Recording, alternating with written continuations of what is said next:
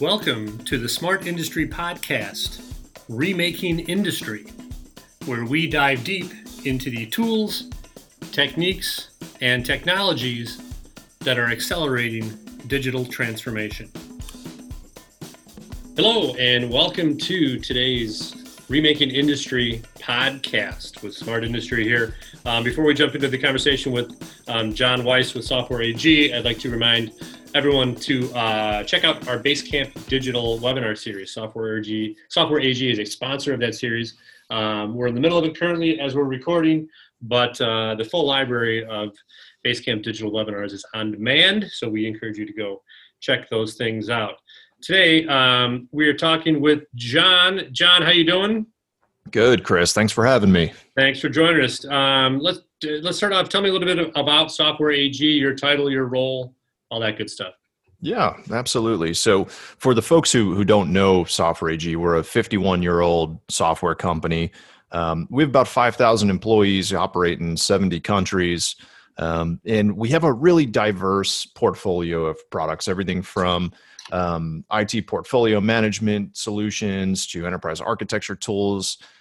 We're best known for our integration capabilities and our IoT and analytics capabilities. Myself, I am essentially responsible for anything and everything related to IoT and analytics here in North America. Excellent. I love titles like that. I was poking around your bio a little bit, John. You labeled yourself an emerging technologies enthusiast. What does that mean? So here's the thing. I hate, let me be careful I say that. I don't hate it, but I've been around long enough to remember the way we did things before it was called quote unquote IoT. And I lived through this massive wave of IoT trial and error that largely ended in error. And so now I don't really like to refer to a lot of the stuff that I do as IoT anymore. I really like to call it emerging technologies because it's so much more than what folks think of when you say IoT, right? So Sure. That's kind of the emerging technologies part, focused more on analytics as a whole, whether it's streaming or historical data analysis, but also device connectivity and management and components of IoT, but also the bigger picture. And enthusiast because I actually enjoy what I do, Chris. I love it. Yeah, we've kind of made that shift as well. We used to the Smart Industry brand has been in existence for about 5 years now, and even in that short period of time, we used to use the term IIoT a lot more commonly, even Industry 4.0 a lot more commonly, and as you said there, those tend to become almost limiting in their scope. These approaches are so much more than that, and even in terms of we use the term digital transformation a lot because it's a little bit more all-encompassing. And that encompasses the technologies and the trends and even the people and the mindsets and the business strategies that enable these things to actually come to fruition.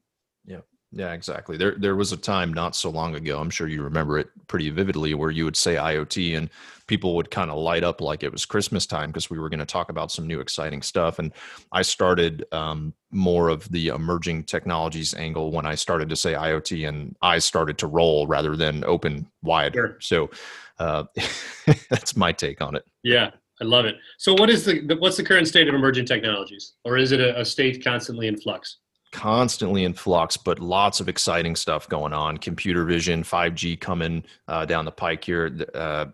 Analytics to a point that they're finally, bringing value to organizations when we talk about predictive and prescriptive analytics use cases. So I think it's a really exciting time. Stuff is becoming real, if that makes sense, and constantly evolving. What do you mean by that? What do you mean by stuff is becoming real?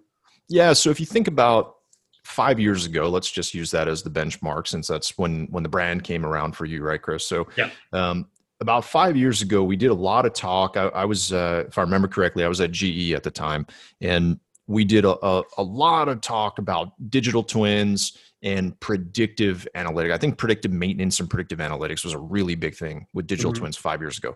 The problem is nobody could really effectively do it because the technology wasn't quite there yet. It was really cumbersome. You had to spend a ton of money on data scientists to build models that maybe would be valuable, maybe they wouldn't be. Sure. And today, I think it's becoming real in the sense that the technology's finally caught up and people can actually attain this stuff and put it to work at a price point that doesn't break the bank and in a way that enables really lots of different use cases. Yeah. Yeah, and what I hear a lot of, particularly from solution providers, is that their motivation is simplicity, and they recognize the fact that if you make these solutions and these products and these technologies and the software simple enough that people will actually use it, then they're going to reap the benefits from it. Absolutely. Yeah. It's what's old is new again, right? So we used to call this actually about 5 years ago. I think the term was citizen developer, right? That was a real common term. It's the same idea, which really just means empowering people to do more without having to be data scientists, without having to be software engineers, and letting people have tools that empowers them to take their business knowledge and subject matter expertise and translate that into measurable results. And I think that's, at Software AG, we've got a lot of focus on that too, and what we bring to market. So I think we're right up there with some of the folks you're describing. Yeah. Talk to me about, we're recording this in late October of 2020 here. We're still in the thick of the pandemic here. How is the pandemic affecting the world of emerging technologies? I think it's accelerating things for certain folks, and I think it's been a real eye-opener for certain folks. So a lot of people that were slow to adopt technologies that let them do more from a distance. Yeah, I think that's been a real eye-opener, just how important it is now more than ever, especially for people that have assets that are distributed throughout the world and out in the field. And it's really difficult getting people to go service, whether it's industrial equipment or consumer products, right? It's hard to get people into people's homes right now, or into construction sites, or into factories. And I think the people that were able to remotely access and manage assets and devices around the world were way ahead of the curve. And I think those who thought it was kind of pie in the sky ideas now realize it's mission critical. Yeah. Yeah. I hear oftentimes the term, we've gone from these things being nice to have to being must haves. Yeah. I like that. That's catchy. Let's pull things back a little bit. Look at the larger world of automation in the industrial space. Opportunities there that most excite you. Maybe not something that is so well understood by most in our audience here, but what's an emerging technology that offers the greatest opportunity with automation in the industrial space? Maybe addressing some of these issues of the newfound challenges with getting to assets and limited travel capabilities and things like that. Yeah, I think 5G is definitely something that comes to mind when you talk about automation in the emerging technologies world, because I think that we're going to be able to automate a lot of processes that used to be manual because of latency, or that used to require wired connections, right? So if you think about the agility in factories, being able to move lines and shift cells around and things like that within your processes, that stuff that used to require people come on site, lay new wires out for a new line configuration when you're moving machines around, whatever it may be. Being able to put these things wireless now, I can see a lot of agility being introduced into these automation processes, or helping these processes become more automated. And there's a lot to it, and we could spend a whole hour here just talking about high-level 5G stuff. But that's one thing that excites me. I think the other part of automation, or how things are being built and made in factories, one thing that excites me is cobots. So we've spent a number of years talking about robots, right? Robotic replacement of individuals, if you will, and stuff like this. That was a big concern for a lot of people in the industrial space. But the most savvy industrial organizations today have realized that they get the most benefit from robots when they work alongside humans, which introduces this notion of cobots. And I'm excited about that. And what I mean, just to help paint the picture, in its simplest form, it's the difference between having a human removed from a process and letting a robot do everything itself, versus having a human and a robot interacting together in a process. For example, maybe a robot's helping a human lift something, right? Good. Or maybe a robot is assisting a human in a sorting process or something like that. Mm-hmm. Yeah, that's what I was thinking of when you were talking about the nimble nature of assets on the industrial floor now, empowered by this software and things. As I was thinking about robots there, and the new generation of robots or cobots, that are capable, that are flexible. They're not maintained in a cage. They're interactive with the people on the factory floor, and then there's the ease of programmability where it can be doing one thing in the morning. And it's a simple reprogramming, wheel the robot over to a different station and have the machine work on a different thing in a different part of the factory. Very interesting stuff. Yeah, absolutely. Talk to me about projects that you worked on recently. I'm always interested in unusual applications of these approaches. Anything stand out as being a very odd, unusual, exciting case study?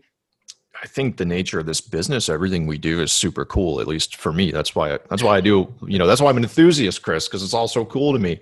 Yeah. We've got some real fun stuff going on at the moment. We're doing projects for everything from medical devices, helping manufacturers of medical devices remotely connect to those assets in hospitals so that they can do remote configurations and changes to them on the fly without having to send techs into hospitals right now. That's Mm-hmm. pretty cool, especially amidst this pandemic, right? So that's something that's proven to be really, really valuable from a life-saving perspective, which is always really cool.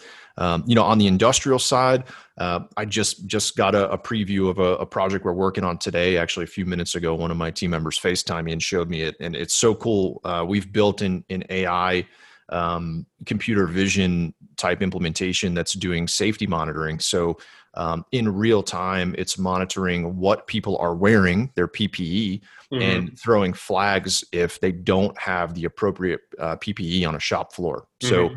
So, for example, if you're walking on a shop floor, you don't have your high-vis vest, you don't have your safety hat on, something like that, your hard hat, it will actually alarm and alert in real time. And things like that. So that kind of stuff excites me. I think that's pretty progressive and innovative. Awesome. There's the enthusiasm. I love it. John Weiss with Software AG, thank you for sharing your perspective with us today. Very interesting stuff. Yeah, good stuff, Chris. Happy to be here. Thank you. And again, thanks to our audience for joining us today. And as always, we remind everyone to go out and make it a smart day.